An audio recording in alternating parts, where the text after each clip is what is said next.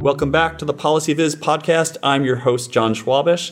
Thanks for tuning in. I'm coming to you from Northern California at the So-Sci-Fu Camp at Facebook. If you listened to last week's episode, you heard me and Andy Kirk give the recap of what we saw. So this week, I'm very excited to have two guests with me to talk about data ethics and a session that they held early on the first day. And so I'm excited to have Hetan Shah, who is the executive director of the Royal Statistical Society, and Laura Noren, postdoc at NYU. Thank you both for coming on the show. Excited to have you. So why don't we maybe you could talk just a little bit about your background, and then we can dive into the topic. Laura, you want to start? Sure. So I got my PhD in sociology, and I did almost all of my research on organizations, and they were all tech organizations. And then I had the great opportunity to do a postdoc in the Center for Data Science, where I continued to study how universities grapple with data science. And along that route, I realized that we weren't really addressing ethics as much as we could be. And you started a data ethics course there, right? Mm-hmm. And you're teaching that this semester. Teaching that right now. Yeah. That's good. Going well. Well, we've had 2 sessions, so. Okay. So far, so good. So far, everyone's still enrolled. Okay, all right.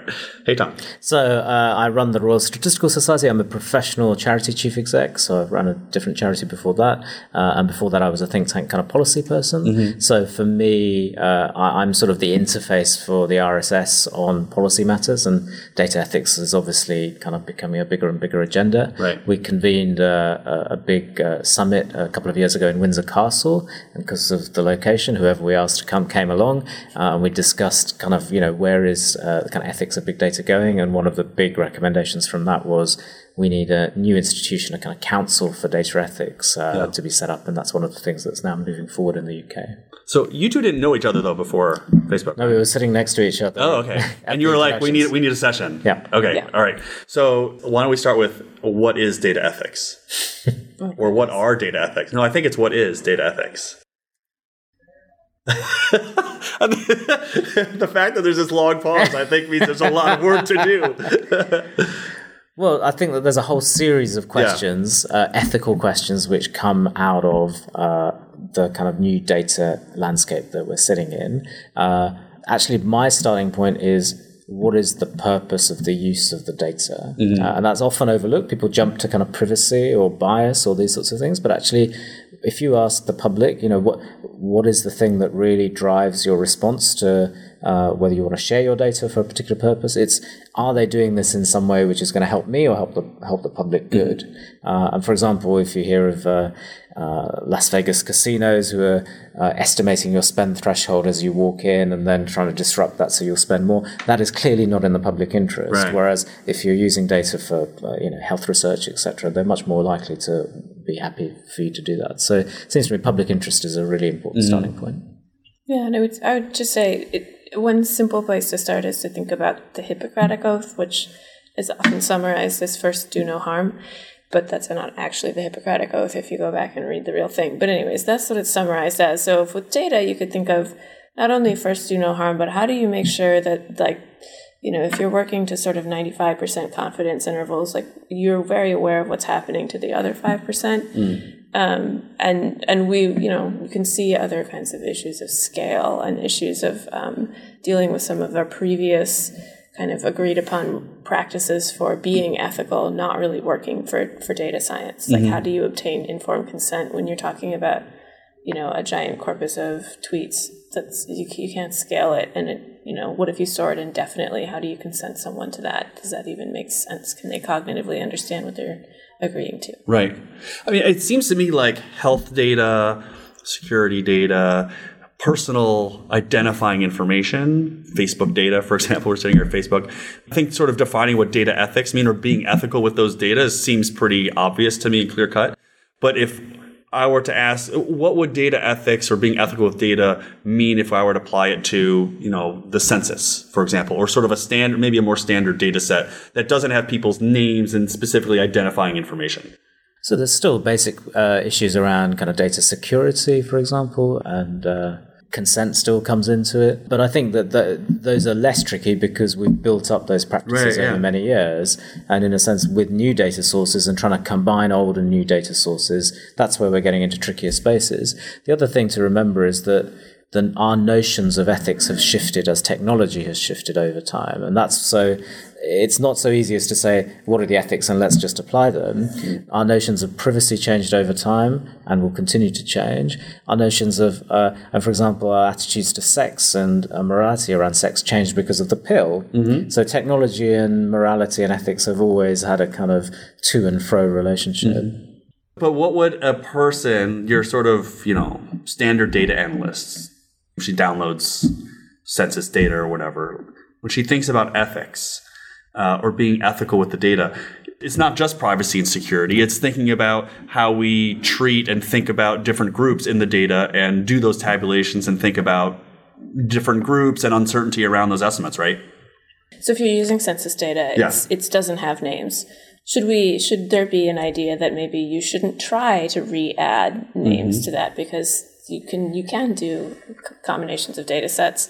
So that's a fairly rule level question. Should you just decide that you're not going to try to re-identify people? Maybe that should be kind of an ethical rule, not a principle, but just a rule. Like, we're just not going to, that's a thing that we're not going to do.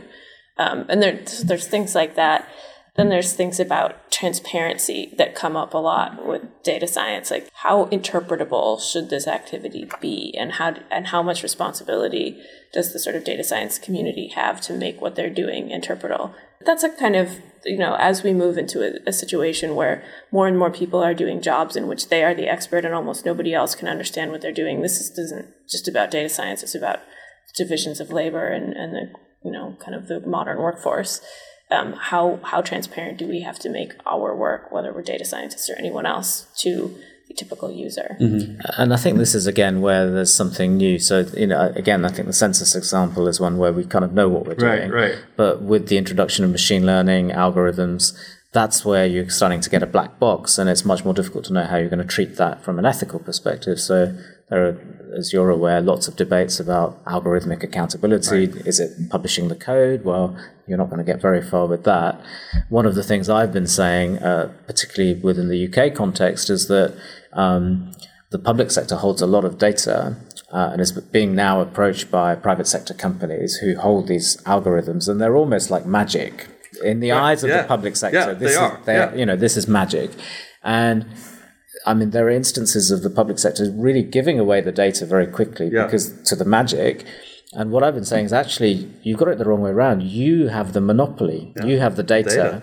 And actually, these companies are to a penny, and there is a marketplace of them. So in this marketplace, you now must use your procurement power to enforce a whole series of transparencies and kind of governance, oversight, etc., because you wield a lot more power than you think you do. Right. And I think if we can get that message across, we will have a far fairer sort of set of outcomes than otherwise. Right. Because a hammer without a nail is just a hammer. Right. So what is the RSS doing in the UK right now to grapple with some of these issues? So we're working quite hard at the policy level. So we made this recommendation for a council for data ethics, and we've persuaded, there's an independent foundation called the Nuffield Foundation. 20 years ago, it set up something called the Council for Bioethics at the time that this was a really kind of big issue, and that body did a great job of kind of doing research and reports in that area. So we persuaded them to set up a council for data ethics in a similar way. So that's just being set up right now. We've been giving evidence to our parliamentarians. There's an inquiry running on algorithms in decision making. So I gave evidence to that. There's also one in our House of Lords on artificial intelligence, and similarly we've been telling them, how we thought that from a kind of public interest perspective, all of this should play out. So how do you build up the guidelines or the principles? Are you pulling together existing guidelines that other places have created? Or are you starting sort of from scratch? So I think this Nuffield Council for Data Ethics is going to do that work because they will be properly resourced to do that. I mean, one of the things that's come out of the sessions today, which I found quite useful, Chris Wiggins was talking about, thinking about this at the level of principles, at the level of standards, and then at the level of rules. And I would hope that anything that comes out is at that sort of level of, on the one hand, what are the kind of really big level issues and principles that we can agree upon, and then how do you then take that out to standards and then further down to rules. But I think all that's to kind of play for. Right. He also talked about in your session earlier about the enforcement side.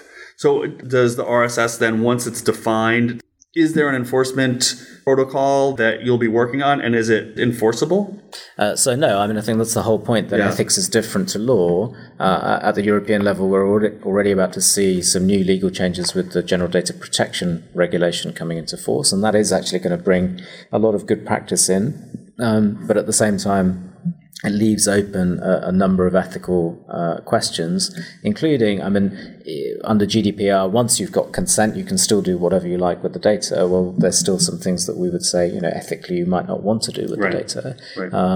But, what are the enforcement mechanisms? It's going to be good practice guidelines. And it's about, I mean, we're a professional body, and we've known that our codes of conduct are things that statisticians can turn to their clients or to their superiors and say, this is against my professional judgment, and I've got it backed up by my professional body. And I would hope over time, at the moment, there is no professional body for data science, but, we're helping to kind of create that space. And as the codes of conduct, etc., come out, we hope that will empower the profession. Right. Do you see the Royal Society as being the right professional organization to address data science? So we see ourselves as being able to do some of it. We have a data science section and a machine learning network, but we don't claim to own the space, and others are kind of welcome to play in that space too. So, who knows? It may well be that a new body is created in due course, but there's no sign right now in the UK of that happening. Lauren, you have started your data ethics course at NYU. So can you talk a little bit about what does that mean? How do you teach people to be ethical with data? Well, so one of the things we do is we admit that ethics is not new. So we start with, ethical philosophies. And it's really, really frustrating to data scientists and to a fair number of people who are expecting me to say, okay, here are the ethical principles we're going to establish, and then we're going to move on with the rest of the course, assuming that we agree on these ethical principles. Because in ethical philosophy, you've got very different principles available to you that are still being deployed. It wasn't like 1-1 some 100 years ago, and we've continued on with that. So that's been really unsettling. And some of the class just dropped after I said, I'm not going to just be able to teach you, here are the rules. We actually had a fair amount of drop off from the first week to the second week. Well, they really wanted that concrete. Yes, they wanted the concrete. I'm going to tell you how not to screw things up. Right. So you can see there's a lot of anxiety, but there's not necessarily the same appetite to really engage with these questions and be kind of on the front lines of what is happening. On the other hand, after the second class, and I've been teaching for about 7 years now, all sorts of different classes, not that this is the first time for this class, but the students were so excited about the class, they stayed after class in the classroom for an hour and 15 minutes extra, which is an entire extra class session.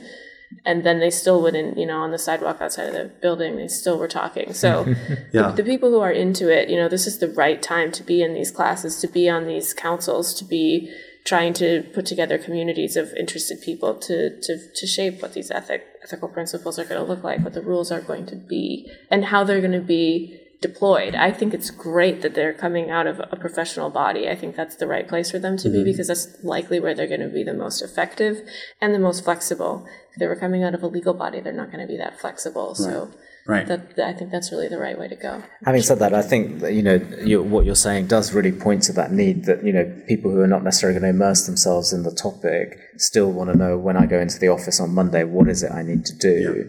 And that's the job, I think, over the next couple of years for everyone working in this field to say, yes, it's complicated, but what is it that we can kind of point to? Yeah, and we're not alone here. The ACM, the IEEE, there's a group, Gideon Mann out of Bloomberg, and just group after group after group. We're not geniuses. We're just your average data science interested person who also has some kind of moral compass and is looking around and saying, wait a second, I think we can do better. Yeah. And as well as kind of developing these frameworks, I think that there's a role for some of these new bodies to actually take real problems, have them deferred to them, and to almost develop what you might call case law around them, right? So these are new issues, and there aren't always right answers, but if somebody thinks them through and can say, this is why we came to this conclusion, then others could use that, as it were. So I think, if we could make this a kind of transparent space where people are saying, this is how I'm thinking about it, we will get good debates and we'll be better off in the long run. Are there similar efforts in the U.S. or other countries to the RSS's effort to build this rules or regulate or, sort of this amorphous thing? Are there other organizations? So, I think Laura's talked about some of the kind of other initiatives that are going on, but I don't know of anything quite like the thing that the Nuffel Foundation is setting up. Right. And it does seem to me in the UK there is quite considerable policy interest, which I think, we've helped to kind of gather the momentum behind that, but as of many others. So, I hope that, we'll take a leading edge and that others can kind of build on that and take what they want from it. New York City has become the first city to establish a task force to understand whether or not the city should make transparent all of the algorithms that it ever uses in any kind of decision making and do additional kinds of work around data sets themselves, which, cities are one of the biggest sources of open data now. So it's sort of about time that we had something like that. Do you ever worry that focusing on data science, computer science, the sort of, technical fields where people are working with, the sort of newer and bigger sorts of data, that maybe other areas of study may not be aware of these issues and are not paying attention? So economics, coming an economics background, economists are starting to use social media data, starting to use these other types of data, but maybe this is not on their radar. And how do you ultimately get them to pay attention to this? That may well be true. I suppose, it's going to be about cascading these things out. And it's noticeable that data science courses are now popping up all over the place and working with other disciplines, because data science in of itself is, empty. It's got some methodology, but beyond that, it's got to work with a disciplinary framework. So I would hope that it cascades out that way. Right. That is one of the things that universities that are using their data science not as a department, but as sort of a center. The centering work is pushing this kind of thing out. Economics in particular seems to be a difficult discipline to engage. There was an article in the New York Times that made the claim that economists are the least likely to be doing interdisciplinary work. That sounds about right. In the UK, there's a whole interesting movement around rethinking economics, where students rebelled in Manchester and asked for a completely different kind of series of courses. There's also the core economics course, which is a kind of new version of the curriculum. So there are things afoot, I think, which are kind of bringing more heterodoxy into... Rethinking Economics, the Institute for New Economic Thinking. It's out there, but I think that's a small... absolutely. So going forward then, along with the cascading, I assume that you would both view a data science educational framework, a school of data science, a degree in data science, that a data ethics course or seminar or something would be a core requirement as part of something like that. Yes, it's great to have a course that deals with ethics but it would probably be even better if there was a course like that has some technical component to it, but that all of the people who are teaching methods are sort of aware of this and are reinforcing it as they go through and are making sure that where they have a chance to teach a method using data that's got some personally identifiable stuff. So they say, okay, first we're going to do this. Now we can learn this method, rather than say taking, galaxy data, star data, which doesn't have any of those issues, or taking a data set that's already been cleaned. Let's make sure that we're reinforcing this all the way along, because I think that the tendency sometimes is to get these types of courses to seem like they're the soft courses, or they're somehow an adjunct to the main show. Right. You have to get out of the computer lab and think about philosophy. You have to make it not a box-checking exercise. What I'd really like to see, I think, is not just a sense of ethics stops us from doing stuff. It's about ethics guides us towards some really useful things that would kind of drive social change. So, what are the examples of data being used for public good to drive the Sustainable Development Goals, to stop animal poaching, to kind of using satellite data to see where kind of, how we're dealing with poverty, et cetera, et cetera. So there's some really exciting things which I think could help students see data for social good rather than seeing it as a kind of barrier for change, basically. That's great. Let's end on a positive note, because that's great. Thanks so much to both of you for coming on the show. Pleasure. Thanks very much. And thanks everybody for tuning in. If you have questions or comments or thoughts, there'll be lots of links on the show notes page, so please do let me know. So until next time, this has been the Policy Viz podcast. Thanks so much for listening.